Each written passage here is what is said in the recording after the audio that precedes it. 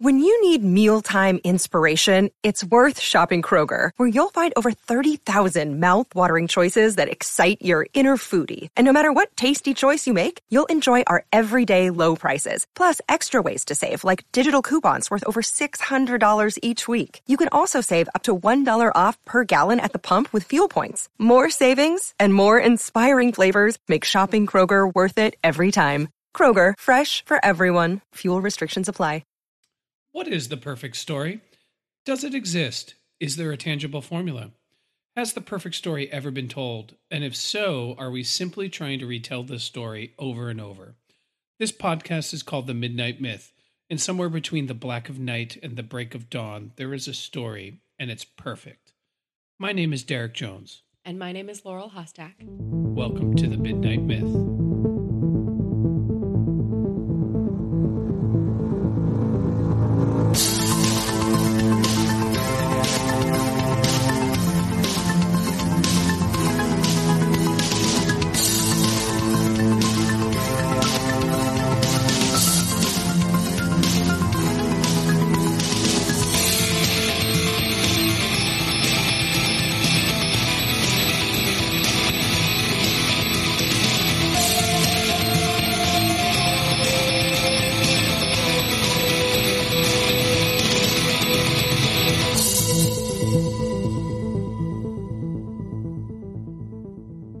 Welcome back to The Midnight Myth, everybody's favorite history, mythology, philosophy podcast, where we analyze and discuss how these subjects bubble up into our popular storytelling.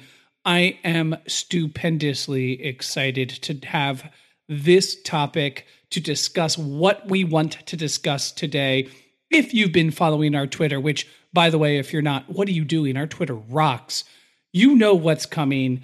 We had started a project where we had done a Iron Man and Captain America Marvel Cinematic Universe MCU character case study on each character.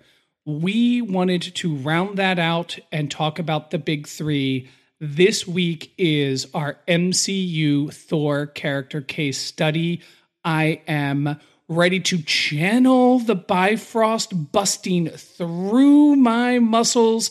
I am so ready to get all things MCU and all things Norse. I can't even tell you, I'm literally shaking my fists in anticipation and excitement. I can attest to that. I am witnessing the shaking of the fist, and I can also almost see lightning just bursting from your fingertips. It is very exciting to talk about Thor, because in our mini-series talking about these great characters from the MCU, we have had a lot of fun with finding the sort of mythological counterparts for Iron Man and Captain America, and those can be sort of an adventure. Like, how do we pull them back to ancient mythology? Well, how do we pull Thor back to ancient mythology?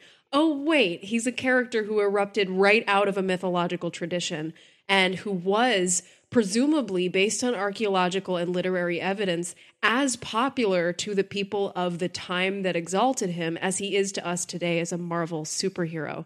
So I think it's going to be fun tonight to track some of the sort of mythological influences on the development of him as a superhero into the mighty Thor, but also to bring in some of the other influences that we can find and some of the sort of beautiful and powerful things about Thor's arc as a character, as we watch him grow from the would-be king of Asgard to the man he is now, embarking on a new adventure and a new phase of his life with new companions. Let us hop on the Bifrost. Humdol, do you see our way forward? Let us go down Yggdrasil, the world ash tree, and let us pass through the journey and through the realms of both Jotunheim, Vanaheim, Nidavellir, and Midgard, and find ourselves at Asgard, and join Odin in the halls of Valhalla, and raise our cups to the fallen warriors, and do our Thor podcast. Good God. You are really, really pumped about this. Laurel, people want to reach us and support us. How can they do it? Well, the best place is going to be Twitter. Like you said, at The Midnight Myth on Twitter. Definitely check us out and hit us up there if you have anything to add, any questions or any suggestions. You can also hit us up on Facebook or on Instagram at Midnight Myth Podcast. You can head over to our website, www.midnightmyth.com, for further content. We have blogs there. We have lots of ways for you to reach us on the contact form. You can find our Patreon there as well. Patreon is a great place where you can support the work that we're doing here for as little as $1 a month. You can give us $1 a month, $5 a month, $10 a month, whatever you can spare. That helps to support us as we continue to grow. And you get access to additional content, including monthly bonus episodes. So that's a great way to support the Midnight Myth podcast. Another way to support is to get some merch, and you can find that on our website as well. So www.midnightmyth.com, click shop, and you'll head over to our store where you can find t-shirts, sweatshirts, mugs, tote bags, and tons more. Lots of fun stuff there, including merch for our side podcast, The Wheel of Ka, where Derek and Steve go through every book in the Dark Tower. So that is a great way to also get involved and help us out and show how much you love the podcast. And we hit a major landmark this week. We now have 500 Twitter followers. That's fucking awesome. So thank you to everyone who's following us on Twitter. By the way, if every one of you gave us a 5-star review, our listenership would probably double overnight with the visibility. So please go and do that if you do nothing else. And that will help us get more Midnight Myth content out to all of our amazing, fantastic, beautiful Asgardian listeners. That is a great point. It's a free way to support. It takes 2 to 5 minutes of your time. Just head over to Apple Podcasts or wherever you listen and smash that 5-star button and leave us a couple of words about what you think of the podcast. So maybe it's the fact that I do have a adaptation of the Norse world tree tattooed on my left shoulder, but I have a certain proclivity and love for the Thor franchise that is unique to the other MCU big franchises. And when I say big franchises, I mean the ones that get standalone movies for that particular hero. Thor is one of my favorite MCU heroes. Because of the movies, I have gone back and started reading Thor comics, and it has become one of my favorite comics. I am elated to talk about this.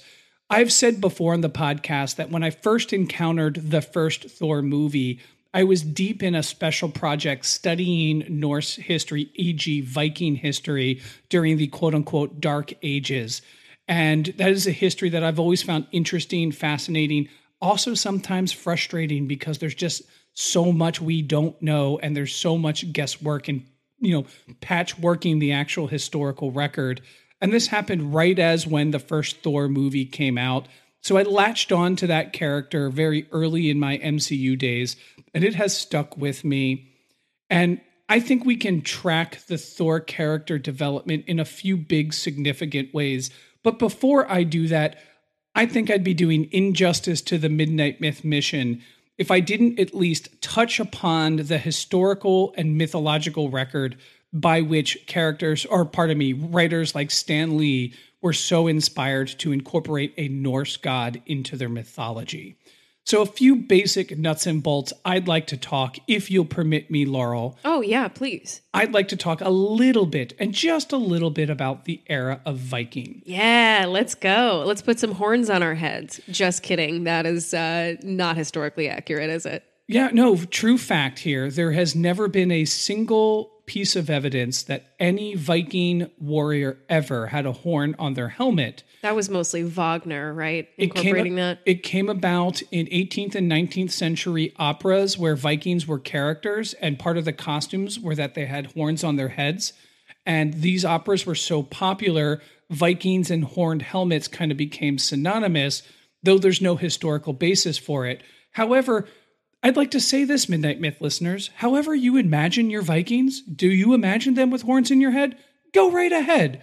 That's not a way to dialogue with them historically, but imaginatively, mythologically, I think that's fine. Thanks. Anyway, onward. So the era of Viking, the Scandinavian countries that we know today have a long history. We talk about this a lot at the Midnight Myth, but the actual seismic cultural impact that the collapse of the Western Roman Empire had on the places that would now be defined as Western, Central, and Northern Europe cannot be understated. The entire era of Viking lives because of that shadow. And what you had were thriving societies in the Scandinavian, and thriving by means of high birth rates, growing population, led to a scarcity of resource. Now, I should caveat, everything we know about Viking history comes from A, archaeological evidence, so the actual remains of the Vikings, and B, historical record that was written hundreds of years after the era of Viking ended. It sounds kind of similar to what we know about Arthur and the time of King Arthur, that we are still unearthing this archaeological evidence, but we also only have much later literary evidence to go on. So we're kind of piecing that together. Very interesting. Yes, but I mean, the Vikings were real. Arthur probably wasn't, in the way that the stories articulate them. So, I mean, the era of Viking was a huge force of change in the post-Roman, Northern Central Europe Dark Age. King Arthur, not really sure, much more elusive to pin down. Yeah, understandable, but just interesting connections there. Well, that it goes to the heart of what a dark age actually is. Now, we typically think of dark ages as times where knowledge, technology, the benchmarks that we say show a civilization is advancing. A dark age is when we see these reverse. But a dark age is also a point in time where there are not as many literate people. Hence, there are not as many historians. Yeah. Hence, when we look back, it is dark to us. We don't have a really firm grasp of what happened because there weren't enough people writing down human events to tell us now what happened. And the Vikings were not a literate culture. They did have some runes, but they weren't able to write down the histories of the Viking raids or the Viking kings. So the historical record that we have comes from monks primarily during the era of Viking writing down what they saw of the Vikings. However, they were often the victim of Viking plunder. So it comes from a very biased and victimized frame of reference. And then B, people writing centuries later, in particular medieval Scandinavian historians that wanted to go back and reclaim something of this era with hundreds of years between the events they were describing and what actually happened. And then we couple that with archaeological evidence and we get a loose and fluid picture of what the era of Viking was. The dates can be roughly put to the 8th century through the 11th century of the Common Era. The era of Viking ends when all Viking kings convert to Catholicism and decide to join the sort of European Catholic international community that's generally thought of as the end. The Vikings had settled in major areas. One area is in Normandy in France and became the Normans, who then went to become the first kings of medieval England, forming medieval England. The Vikings were also establishing massive trade routes for all sorts of goods that linked Europe from everywhere from Greenland to the Islamic Middle East, even to the North American continent. With their seafaring ways, they traveled and they linked the world. There's one common element to the era of Viking, and any historian of Norse will say this. What links the era of Viking is the shared religious tradition. And when that religious tradition ends, so historians say, does the era of Viking. So what makes a person from Sweden or Norway a Viking versus a European depends upon whether they are sacrificing to Odin or they are Catholic. That is the demarker to which we have ascribed. Now, whether this marker is right or wrong, man, tough to say, but that's what we have and that's what we have to live with. In other words, to understand the Viking, one must understand their mythic tradition. And in that mythic tradition enters in the mighty Thor. Ooh, okay. Very cool. So Thor in the era of Viking is believed to be the most popular of deities. The reason that we know this is that Thor pops up in almost every Viking myth, and there are more archaeological remains around temples believed to be temples of Thor. And Thor was believed to be the god of the everyday Viking. So if you are an average Viking going out on doing your average Viking thing, whether that is in the summer raiding the English monks, or whether that is hunkering down and becoming a farmer, Thor was primarily the deity you most likely communed with, sacrifice to. The Viking religion is polytheistic and what we call now pagan. So that means that there are many gods, and these gods are personified forces of the universe that people go and worship. A Viking religion also operates within the mythopoetic intellectual framework. Now, this is a big term. We've talked about it before. I want to bring it up again, and I will link this back to the MCU. Mythopoetic can generally be understood as pre-logical. Tough thing to swallow, like, haven't human beings always been logical? In a certain respect, yes, human beings have always been able to learn and understand things, but mythopoetic thinking ascribes human events, human knowledge, and the way that humans organize and translate and distribute knowledge in two ways, myths and poetry. That's how one generation learns from the next generation. That's where all knowledge comes from. It doesn't come from a regimented educational system that teaches ways to understand the world within a particular pedagogy. It comes from, why did this happen? There's a song. Why did this happen? There's a myth. How will we prevent this bad thing from happening? Here's a song. Here's a myth. That's how we do it. Mythopoetic thinking does not have what we call mutual exclusivity, meaning that two things can simultaneously be true that to a logical society cannot be true. What's a great example of this? It sounds like I'm talking in riddles. Your ancestors called it magic. You call it science. We come from a place that is where they are the same. God, I fucked up that quote. Thor, the MCU character, is the mythopoetic character. He lives in a world where there is both magic and science. And though that those two things shouldn't be able to exist simultaneously in the universe, in Asgard, there is both magic, there is both science. They operate harmoniously together. Thor is the mythopoetic Marvel hero. I love that. And I love thinking about it in the context of how on earth did people decide to make comic books about Thor? And from that, how on earth did people decide it was a good idea to make movies out of the comic books about Thor? Because Thor is kind of so wrong, he's right. And it's a big risk to be like, let's pluck this guy out of an obscure-ish mythological tradition that has a really difficult to parse and tangled history that we don't really understand completely, and we just have a whole lot of fragments of. Let's put him into this context that is like wrestling with this comic book cheese and with these overly serious sometimes tones, and try to make those work.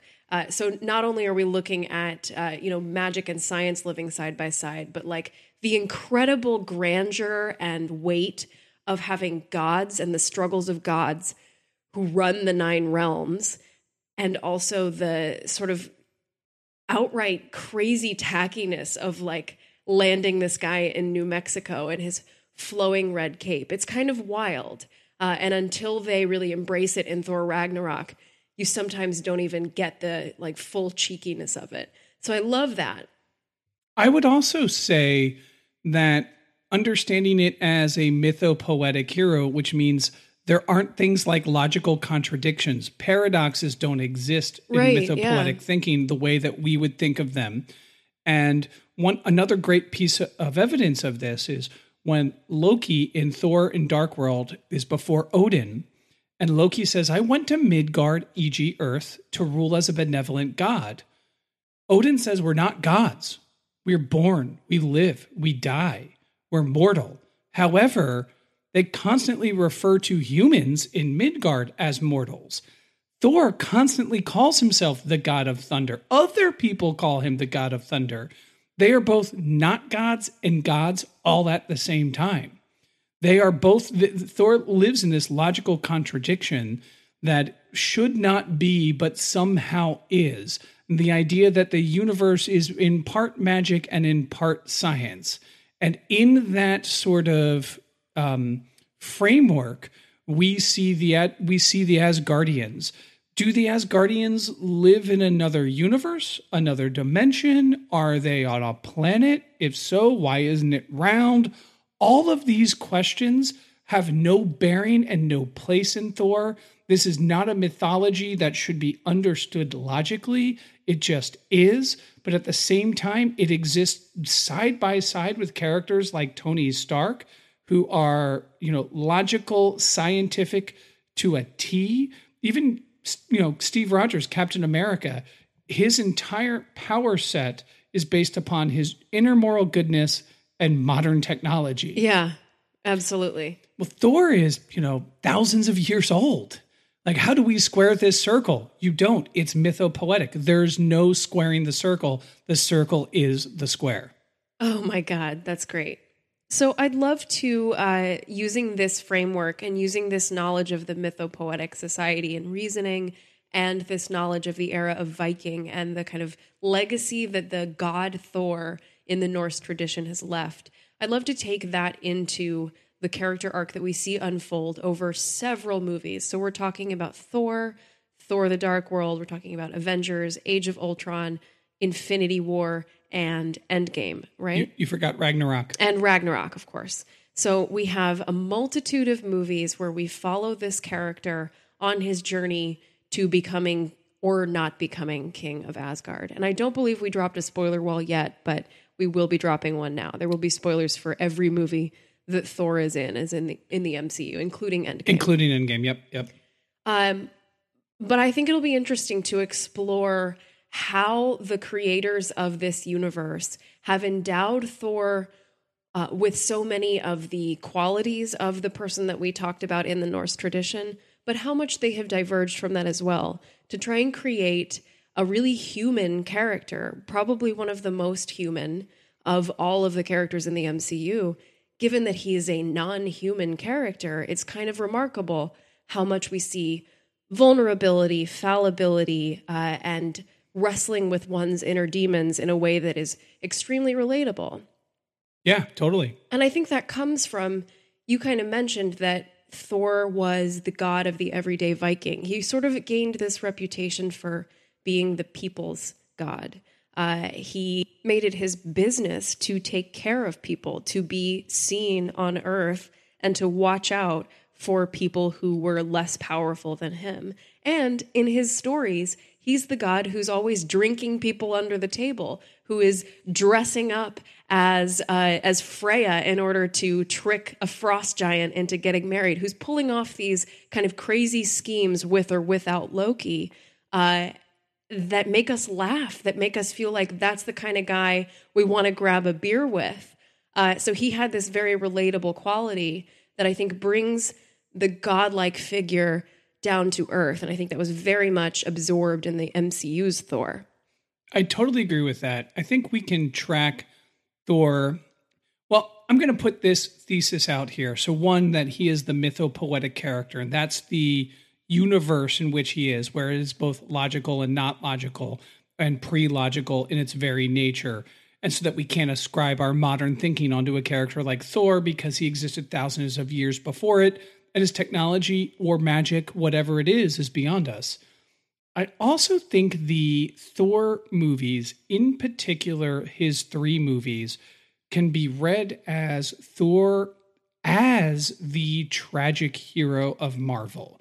And I think his story is the saddest.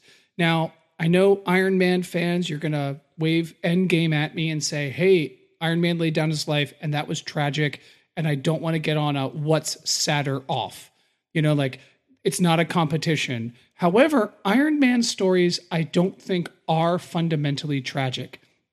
I think because he's a futurist, they're fundamentally aspirational. If you look at the first Thor movie, and the main beats is Thor needs to learn that he sucks. That's the main theme of that movie. He needs to learn he's not ready to be king. He may not even be ready to wield Mjolnir. He has to learn that his brother, who he thought is one of his best friends and closest companions, is actually a backstabbing, conniving bastard. He has to learn that his entire philosophy of just go to war with anyone you dislike is wrong. And in that, he learns that he has to fall in love with a Midgardian, a woman in New Mexico, only to sever his entire connection to her to save a planet of people he wanted to kill. Right? That's the climax of that movie. Yeah. Is he wanted to kill everyone in Jotunheim, and he has to cut himself off from the woman he loves, Jane Foster, by destroying the Bifrost to save genocide from people that he started the movie wanting to genocide. He ends the movie having defeated Loki, having like reclaimed, his father's respect, being like, man, I'm not ready to be king. I'm not even close. And man, I fell in love and I'm not able to see or be with the woman I love. And he ends it in a very dark place.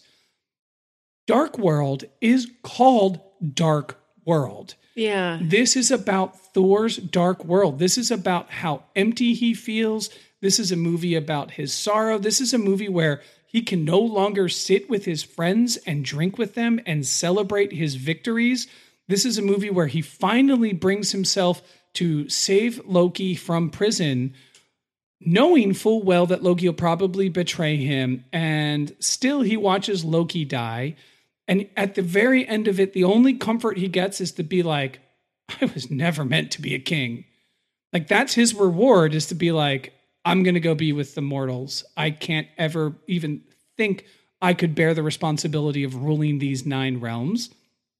Ragnarok is when Thor has fully embraced his hero identity. I am no longer Thor the king. He says it a few times in the movie because this is what heroes do. It's what heroes do. He embraces his hero identity. It gets his father killed. It gets his sister released from hell. She ends up banishing him and Loki to Sakaar. He becomes a slave. His hammer's broken. He rallies himself to fight this, only to have Asgard destroyed before his very eyes and leaving him floating through space, the king of the Asgardian diaspora, the king of the great Asgardian refugee crisis. Yeah, king of refugees. I mean, this is if that's not a tragic character arc, forget the fun and laughter, but look at what that character has gone through in those 3 movies. It's tragic. Then we tack on Infinity War, in which, because of Thor, the snap happens. No way to mince words. Because he didn't aim for the head so he could gloat at Thanos, the snap happens. And what does that leave him in Endgame? The most broken Avenger. He's no longer the mightiest. He's the brokenest. And what character is more tragic? What character more embodies the Shakespearean and Greek tragedy? What character is more responsible for their own downfall? Thor is fighting his own hubris in every single phase of his stories in all of the Marvel movies, and he never quite beats it. Well, and if you look at where the Thor franchise began with the first standalone Thor movie, it was directed by the great Shakespearean actor Kenneth Branagh. So they had this in their mind. They understood that this was a tragedy of Shakespearean proportions, or that it needed the gravity and the weight of that kind of feel. So we got started with a character who was destined for this kind of trial and this kind of testing. And Thor is absolutely tested throughout every single one of his adventures to see if he is, quote unquote, worthy. And worthiness or worth, I think, is the driving impulse behind this character, whether it's worthiness for the throne of Asgard, or worthiness to be loved by Jane Foster, or worthiness to be loved by his father and brother. So this is a character who is driven by his place in the world and his perception of what he is worth. That being manifest, of course, by his ability to pick up and wield the hammer Mjolnir, which is a literal exemplification of one's worthiness. So using that, I want to kind of jump into some research that I did for this podcast, because I found in rewatching the Thor movies and the Thor scenes from the bigger Avengers pieces that the central relationship to the Marvel Thor mythos was absolutely the relationship between Thor and Loki. Yes, there are love stories. yes, there is a very important father-son relationship between Thor and Odin, but I think at the end of the day, this is a story about two brothers. And sibling rivalries are not new in storytelling, in mythology, or literature. Think about Cain and Abel, the sort of prototypical sibling rivalry between two siblings whose jealousy and bitterness about each other turned into like the great example of fratricide.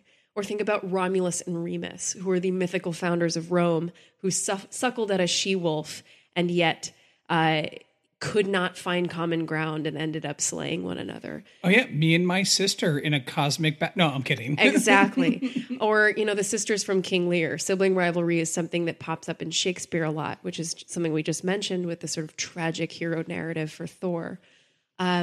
So I think it's definitely central to understanding Thor as understanding his relationship to Loki and how it evolves over the Thor franchise movies and the Avengers movies. So from that, I wanted to turn an eye to kind of why is it that we have so many stories of sibling rivalry, and what in the Thor-Loki dynamic is sort of tied to that kind of universal inspiration. Love it. Let's dive right in. So I turned my mind to psychology. And there is a well-known psychologist named Alfred Adler, who is kind of the early proponent for an idea of birth order effects. So this means if there were birth order effects, it means that whether you are the firstborn, the secondborn, middle child, or the youngest, or wherever you are in that kind of family order, determines your personality and determines your kind of outlook on life, determines your behaviors. So if I am the first, second, or third son, there is a correlation between where I was born and how I behave? Yeah, and This will be based on how you relate to the other people in your family. So if you think about like a firstborn, like me, I was born, and for a couple of years, I was the only star, the only bright shining star in my parents' life. So they directed all of their resources, all of their energy, and all of their love upon me. And that was awesome. And then my sister came along and totally destroyed my life. Hannah, if you're listening, you didn't destroy my life. I love you. But those parental resources of attention and energy got diluted. So there was another person kind of in the room to take some of that away from me. Sure, I get where you're going. The first day I was home from the hospital, my sister bit me. She was 2 at the time. She's not 2 anymore, but 2 years older than me. She bit me in my first day home. I can understand that. I have been in that position.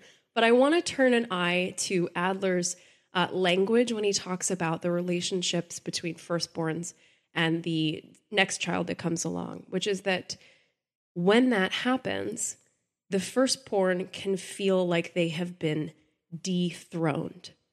This is exactly what Adler says about the firstborn and what happens when the second one comes along. Dethroned. So when we look to Thor and Loki, who are two siblings locked in this endless struggle to be worthy of the throne of Asgard, we have to think about the kind of relationship that leads to these sort of feelings of jealousy or these feelings of needing to prove oneself worthy. So to dig a little bit more into Adler, for some context, he was an Austrian psychologist working around the early 20th century. He's not that Austrian psychologist working around the early 20th century, but they were contemporaries. So I'm talking about Sigmund Freud. And these two had a lot in common in their kind of early years. They would meet at these weekly salons and discuss new and interesting developments in psychology. And for a while, they were really well connected and really interested in each other's work. And then Adler kind of broke from the psychoanalytical front that Freud was developing and developed his own school of psychology, which is now generally known as individual psychology. The major difference between these two was that Freud was deeply interested in the interiority of his subjects. So what is going on in the deep recesses of your mind and the sort of makeup of your mind. That's a major reductionist kind of summary of it. But Adler was more interested in exteriority. So this is a guy who was turning a lot of his research and a lot of his practice to the external forces that work upon each individual. And most of that was based upon one's perception of their personal superiority or inferiority. So he was working with superiority or inferiority complexes. Oh, this is very, very Thor and Loki here. It is. And so birth order for him had to do with how each child being born perceives their personal status within the family constellation. So do I feel superior because I'm the firstborn and the leader? Or do I feel inferior because I'm the middle child and I don't get as much attention? All kinds of things like that. And he believed that this would shape your personality, along with, of course, many other factors. Well, you know what's interesting in the first Thor movie, that when Loki lets the frost giants in during Thor's coronation, Thor's supposed to be king. So Thor is the older brother. Thor is the superior. It's his birthright. It's his day to be the king. Loki sneaks in some frost giants just to kind of spoil that. Yeah. And it ends up precipitating the entire events. Like, Loki really kind of becomes an accidental villain. Yeah. He isn't really trying to take over Asgard. He just kind of wanted to spoil Thor's day. And it starts this spiraling effect where one little deception, one little lie, and in that his inferiority complex, feeling so inferior to Thor, he has to do something to like knock him down a peg, that he ends up like getting himself to the more exalted place where Thor is exiled and he's king. And he's just like, well, this worked out well. I guess I'm not inferior. And it is exasperated by the fact that we learn in that movie that Loki is not Asgardian. He is a runt of a frost he feels giant. Like an outsider. He feels like, I am the adopted younger brother who's actually a monster that the Asgardians have warned against. He is the thing that Thor has spent his life wanting to like wield Mjolnir and crush and destroy. His little brother is actually kin to those things, bringing into this dynamic where now Loki's full-on villain. Like, all right, well, I will destroy the place that I am from, which is Jotunheim, to prove to my father that I'm worth it, so I can be more Thor-like, who wanted to destroy Jotunheim. And then it's up to Thor to save Jotunheim. Yeah. Which That's such a good point. Ends with Odin, who like screams at Thor at the beginning that he's unworthy, being like, I am proud of you, son. Right. Yeah. Oh, that's amazing. Well, and just to look at some of the conclusions that are drawn about where you fall in birth order and the behaviors that you'll exhibit, the oldest is kind of destined to be dethroned by the next child. They have to learn to share, whether that's toys or food or glory. Parental expectations are usually very high, and they're given lots of responsibility and are expected to set an example. The first child? Yeah. They also, on the sort of shadow level of that, can become really strict or can become really authoritarian in nature. They feel like they deserve the power that they have and that they should stay in that position of high status. Then if we look at, the second child and what is expected of them, or what is perceived of them through this Adlerian psychological lens, they will always feel like someone is ahead, and they are prone to competition. They're prone to wanting to overtake the older child or become a rebel and try to outdo them, so that this competition turns into a kind of rivalry. And that brings me to some much later research in the late 1990s. There was this guy, Frank Sulloway, who wrote a book called Born to Rebel. And this, I think, is interesting in sort of understanding the difference between Thor and Loki's world outlooks rather than just their behavior. This book suggested, through a sort of historical analysis of people from the scientific revolution and their birth order, that birth order had effects on the traits of conscientiousness and openness. So what I mean by that is this guy's research showed a pattern of firstborns were more conscientious, more socially dominant, less agreeable, and less open to new ideas than laterborns. So the firstborn children were more likely to uphold the status quo in a time like the scientific revolution, when everyone is like counting on people to make these big, sort of risky moves. Firstborns weren't really doing that. But laterborns were really involved in these innovative technologies. They were embracing innovative technologies, and they were more prone to exhibit sort of rebellious or revolutionary thinking. So they're more prone or more likely to upset the natural order or the status quo, which when you look at Thor and Loki, Loki is the god of mischief. Loki is more prone to upset the status quo. He is, by definition, an outsider who wants to put himself on the throne so that he can change the way that Asgard runs and treats the Nine Realms. And Thor is so much more invested in the standard Asgardian. We are warriors. Absolutely. We govern the Nine Realms with a hammer, which we will build when we have to. We'll clunk on the head when we feel aggrieved, and more invested in the standard Asgardianness, where Loki disconnected from that. So it's like, well, I can't really be Asgardian. Hey, Thanos, can you give me Midgard?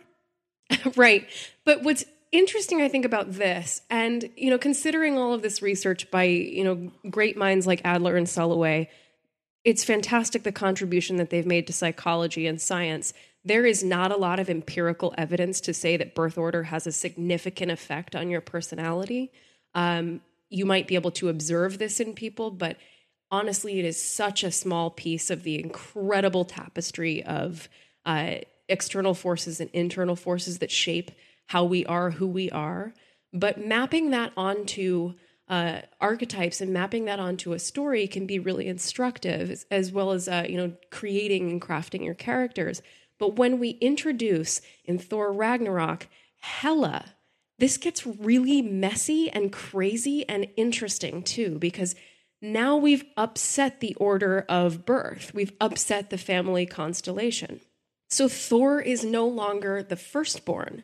Thor is a middle child, which is a very, very different kind of archetype, or a very, very different set of perceived behaviors, at least as far as Adlerian psychology goes.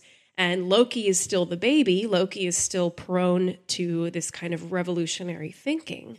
But we get to see a newer spectrum of Thor, and we get to see a new dimension of Thor that is no longer as interested in the throne, of course, no longer as deeply tied to the kind of orthodoxies of Asgardianness, as you said, and is more likely to upset that order.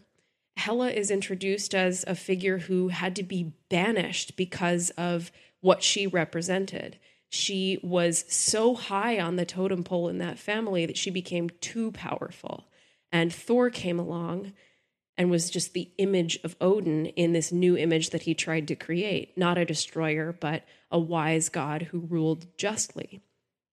When she comes back in and tries to reshape Asgard in her image, Thor destroys Asgard. Thor says Asgard's not a place, it's a people. And what is more revolutionary than saying that? Than saying, I will destroy my land, I will destroy my home, I will destroy the home of all of my people in order to preserve our ideas of justice, in order to preserve our feeling of community, in order to preserve our feeling of family.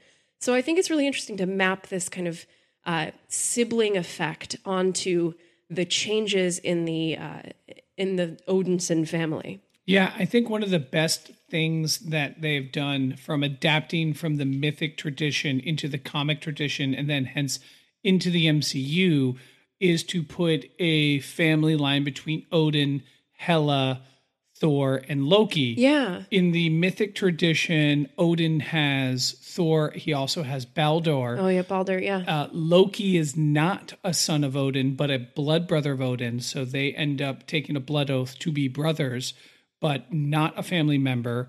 Hela, the character in the comic and the character in the movie, is the daughter of Loki, right? Is based off of, I presume, the character Hel, Hel, 1L. And Hel is one of 3 daughters of Loki. So Loki in the mythic tradition has his family in Asgard, But then he also like skips out and heads over to Jotunheim, has a whole other family with Jotunheim. And in Jotunheim, and one of his 3 children there is Hel, and Hel is given dominion over the realm Hel, which has become known after her name, which is the realm of the dead.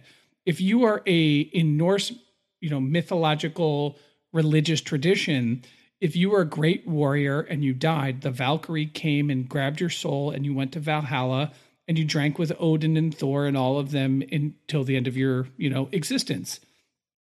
If you didn't do that, you went to Hell and you lived under the dominion of Hell. And Hela, as the goddess of death, is a representation of that.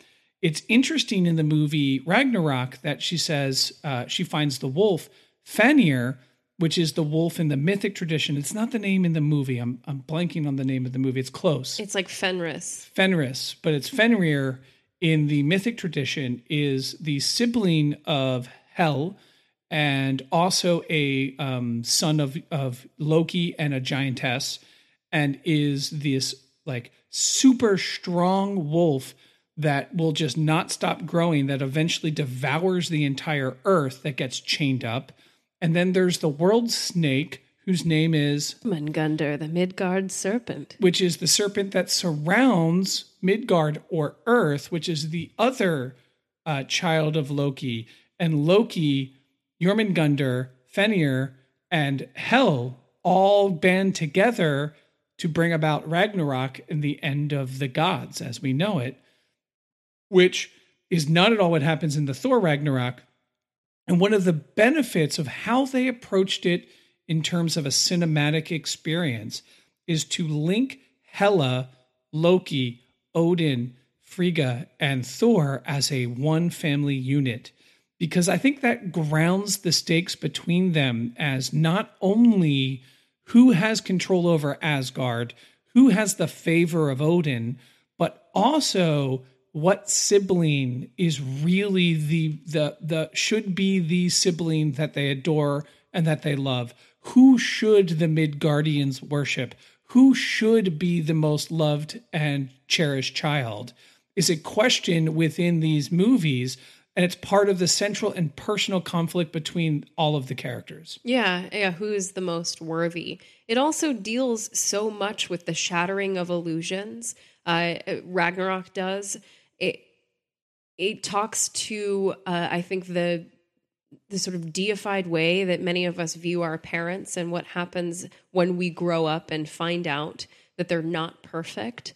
As Hela brings down the mosaics of Asgard to reveal Odin's true past as a destroyer and as a conqueror, I think it helps to shape Thor going forward, knowing that the wisest and greatest man he's ever known had flaws or had, a time of his life that he longed to forget, especially knowing that we go into a chapter of Thor's life where he feels like a failure.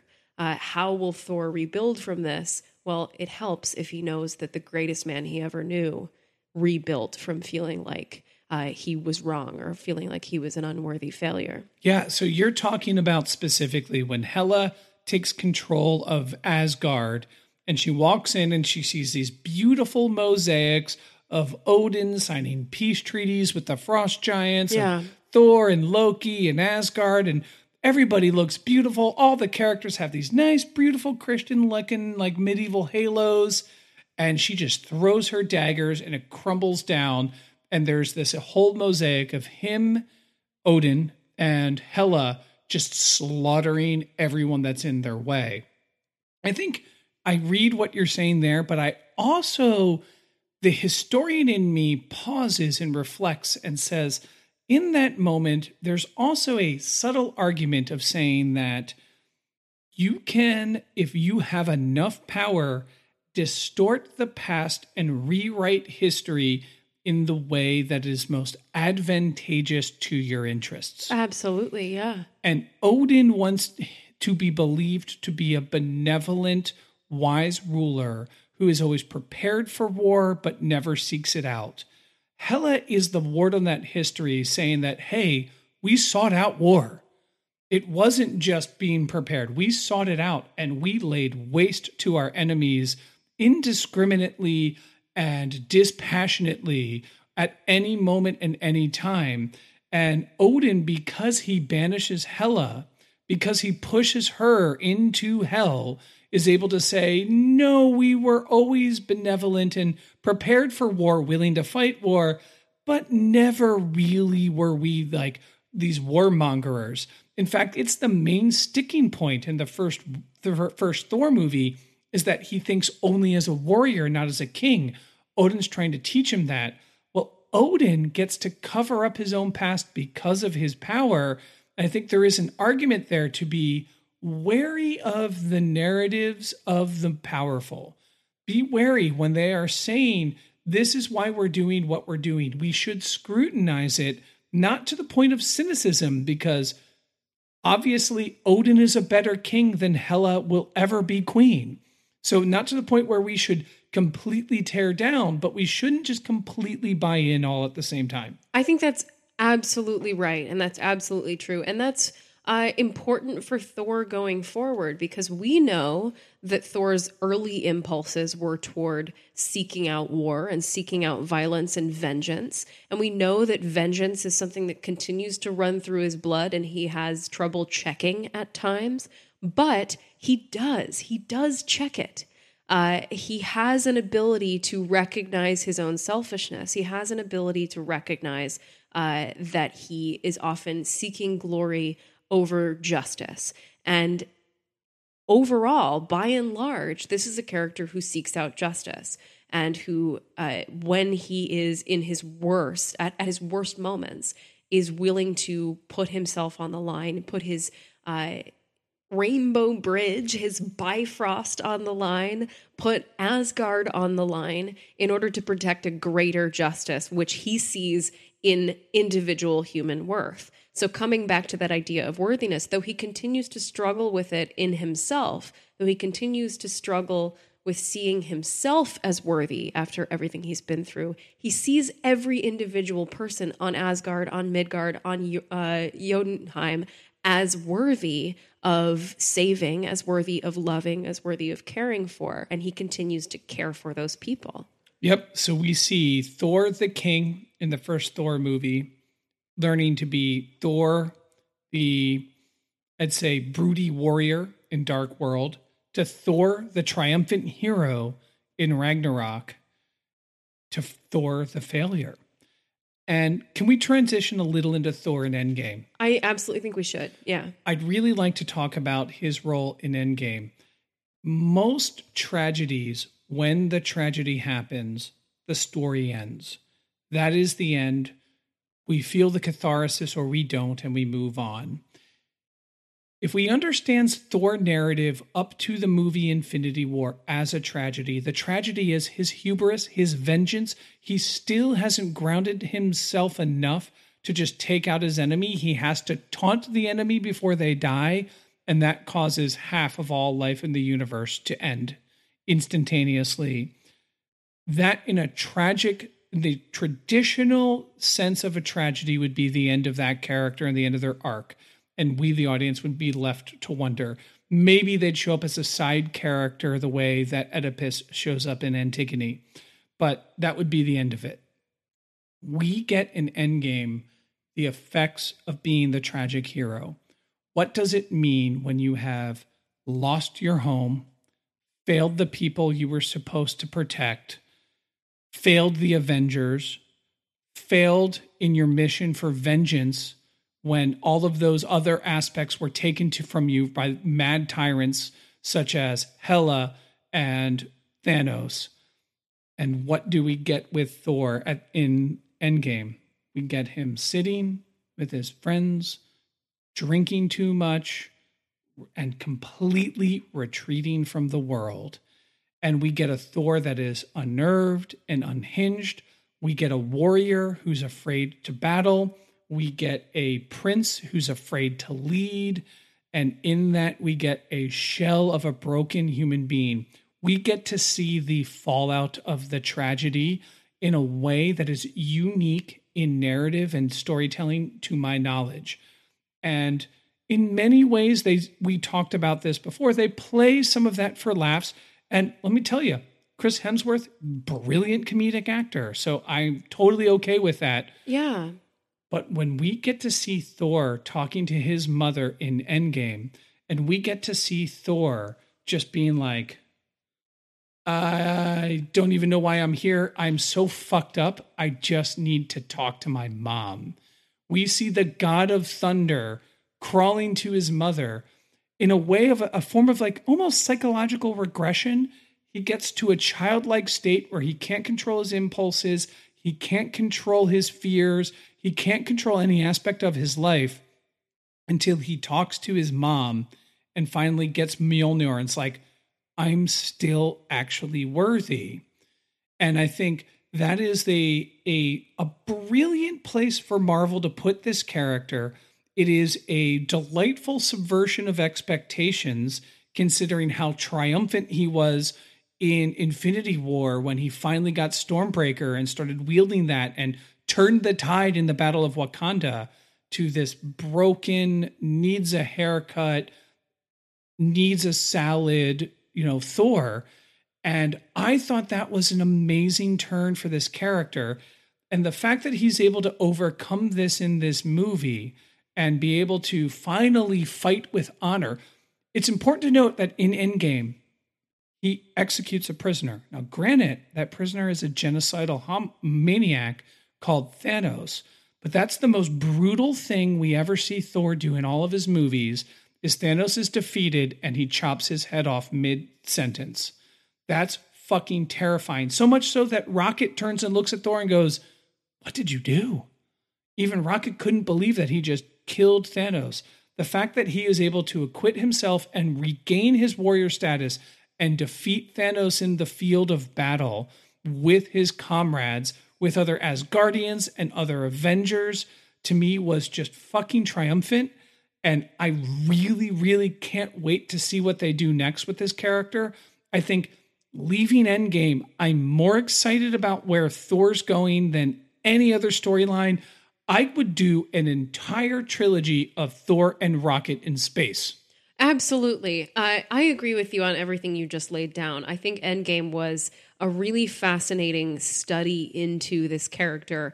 And in the same way that I was talking about how they brought this godlike presence down to earth, this was in many ways an exploration of his vulnerability, an exploration of depression, an exploration of grief. And while, yes, I explained in the Endgame podcast that I was not a fan of the way that they expressed his weight gain as an expression of failure, because gaining weight is not a symptom of failure. It's just how our bodies work sometimes. But I thought emotionally his arc was one of the most, if not the most fascinating of Endgame, because he is truly and genuinely moving through loss and grief.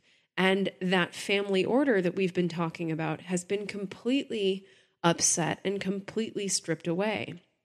While he had this incredible sibling rivalry that was deeply fraught with Loki, there was also deep love there. There was stronger love between those brothers than between most people in the Marvel Cinematic Universe. They cared more for each other than most people in the Marvel Cinematic Universe do. So agree. And to have that taken away with so little ceremony for a character like Loki, who has been resurrected so many times, who has faked his death so many times, who always gets out of a jam, and who wields great magic, to simply be choked the life out of him is painful and is sort of earth-shattering or Asgard-shattering for Thor. And to watch him move through that, and the feeling of having been the guy who blew it in Infinity War, the guy who blew it in Wakanda, is a lot for a character who has always had great expectations on his shoulders, being the firstborn, being the heir to the throne, being the son of Odin. How could you blow it at that moment? And so watching him through that is heartbreaking, and I think does end in a triumphant place, but it takes a lot for him to get there. Oh, yeah. And To that point, Thor has always, no matter what, he's always triumphed. And the Avengers in many ways have always triumphed, but Thor has a longer history than the other Avengers in the MCU. He's been doing hero work for thousands of years. So because of this, his failure is more, I would say he internalizes it more than any other of the major characters. That, not to say that like Robert Downey Jr., yeah, he feels the failure of the Infinity War, but he does move on and start a family. Captain America, he feels the failure of the Infinity War, but he goes on and he becomes a grief counselor, right? They have some kind of a life. Thor doesn't even have a life. Thor does not move on. And think about it too. No one else had the strength or the power. Nobody else had the trump card that Thor had in the battle against Thanos in Wakanda. He had the weapon, he had the ability, he had the power, and like you said, he also had hubris. He was also a tragic hero. So there was no way he could have dealt that killing blow in that moment, being the character that he was at that time, because he was the kind of character who needed to look into the eyes of the person who killed his brother and say, this is for Loki. Right. And his best friend. And I don't think there is any character in the MCU, I think I said this earlier, that has lost more than Thor. Right. Just sheer quantity. Yeah. He's lost his father, his mother, his adopted brother, his best friend, his sister, his home planet, Jane. half of the refugees that he left the home planet with, Jane. He's lost all of the dwarves that make him all of the great weapons that he's used throughout the years, except for one. And then on top of all of that, he's still optimistically like, I'm the hero and I'm going to save the day, and loses. Man, who wouldn't just shut themselves in and just be like, bring me the kegs of beer. I'm going to drink them a keg at a time. And play Fortnite with Meek and Korg. Yeah, and just be like, let's just order pizza. Fuck it. I fail everyone and have failed everyone. And the fact that he comes out of the Gulf, out of that terrible rut that he is in Endgame, and decides that he wants to travel the cosmos again, was so interesting and so cool. I'm really excited to see where that goes. And I really feel like the main lesson that I take away from the Thor movies is you can always be true to who you are and who you feel like you should be without bowing down to the expectations. And it's totally okay if you completely fuck up along the way. And I think, like you say, that Thor is grounded in being so human. I think that is the contrast between him and Tony Stark and Steve Rogers, because they are more godlike than Thor is. So Tony and well, let's start with first Captain America. Captain America's flawless of a human being. Yeah. He has no flaws. And that's why I fucking love him, because I wish I was Captain America and had no flaws. While Tony has his flaws, his hubris is also continually justified, because at every step of the way, he is the smartest guy in the room. He's the guy that's just like, I will never, ever help the Avengers, and time travel is insane. Let me just go in my computer for a minute, and oh, fuck, I just discovered time travel. Right. That's Tony Stark, and it's totally believable. I don't think it's a bad, but yeah, that's Tony Stark. Well, you know what? Thor's the guy that can sometimes be too drunk to win a fight. Thor's the guy that sometimes can be too much of an asshole that wants to gloat over his enemies, then defeat them. Thor's the asshole that's just like, I'm going to be king no matter what. I'm going to be the greatest king. Ah, shit, I'm not even ready to be king. I guess I'll try to be king. And now that I'm king, half of the refugees on my planet have all just died. Like, what the fuck? Like, Thor has lost so much more than the other main characters. And I think that's why he's interesting. That's why he's so much more human. And that's why I'm also very biased, because I have a huge interest in Viking history and Norse mythology. So I have a natural gateway into this character that I start really wanting to love the character. No surprise, I do. Yeah. But I do think Thor is one of, if not the most interesting MCU heroes. I absolutely agree. As we're kind of wrapping up, the last thing that I want to call out, especially as we're going into the next phase of Thor, the Asgardians of the galaxy, if you will. Hopefully, we'll see more Thor traveling through the cosmos, having wild and crazy adventures. Is that throughout history and throughout the time that Thor was a popular god that one might sacrifice to or exalt in your nation, he has come to represent many nations. Maybe Denmark, he's the spirit of Denmark, or the spirit of Norway, or the spirit of Iceland, or the other Scandinavian countries. But over time, and of course in the time of the rise of the Third Reich, Thor was co-opted by that regime as a symbol of sort of Germanic roots and Aryan roots and the nationalistic pride that they wanted to go back to. And so Thor has often had this kind of grounded in a nationalistic identity sort of feel to him as a god or as a spirit of Norse mythology, and sometimes for worse, not for better.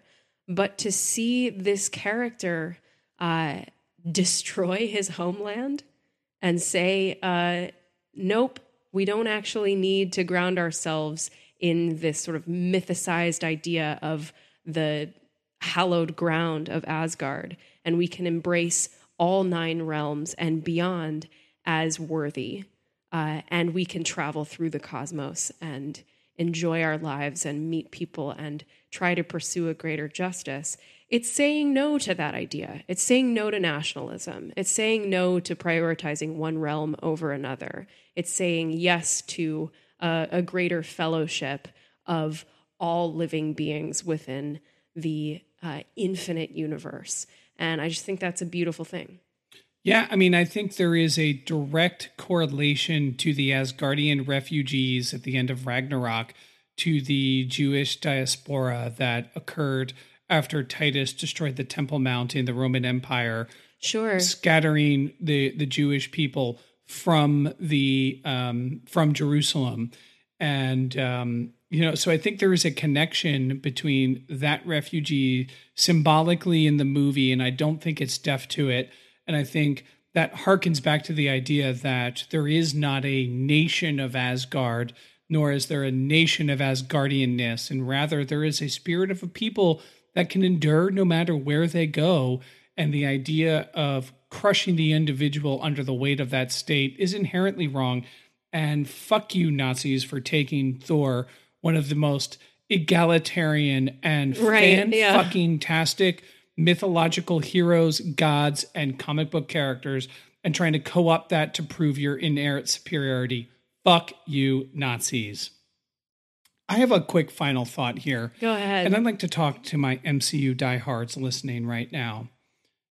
MCU diehards listening, lay off Dark World. And I just got to say this. Every time I see a ranking of what are the best to worst MCU movies, Dark World is at the end of everyone's list. Are you fucking kidding me? I'm not saying that is the best MCU movie, but it has fantastic art direction, amazing development of all of the characters. And yeah, I wish they developed Thor a little more in that because he's a little broody, but both Loki, the Warriors 3, Lady Sif, Jane Foster, Daria, all get major character advancements in that. Loki is charming as all hell. We get to see the world tree for the first time. We get to see living painting slash artwork slash That's really cool. The books. illuminated manuscripts. Yeah, that's really cool. I'm not saying we should let its faults off the hook, but there's no way that's the worst MCU movie. Come on. We've seen Ant-Man and the Wasp. That movie's garbage. Like, MCU fans, I'm just saying this right now. Lay off Dark World. It is not that bad of a movie. Yeah, the villain in it is one note, but every villain in most MCU movies wants to just to destroy the universe just because. It's rare when there's a villain that doesn't want to destroy the universe just to destroy the universe. So I just got to say this. I have to get this off my chest. Stop the Dark World hate. Is it a great movie? No. But is it better than the average MCU movie? Yeah. And on that note... Come at me, bro. Oh, wow. You just asked for it. Be kind. Be kind and fuck Nazis.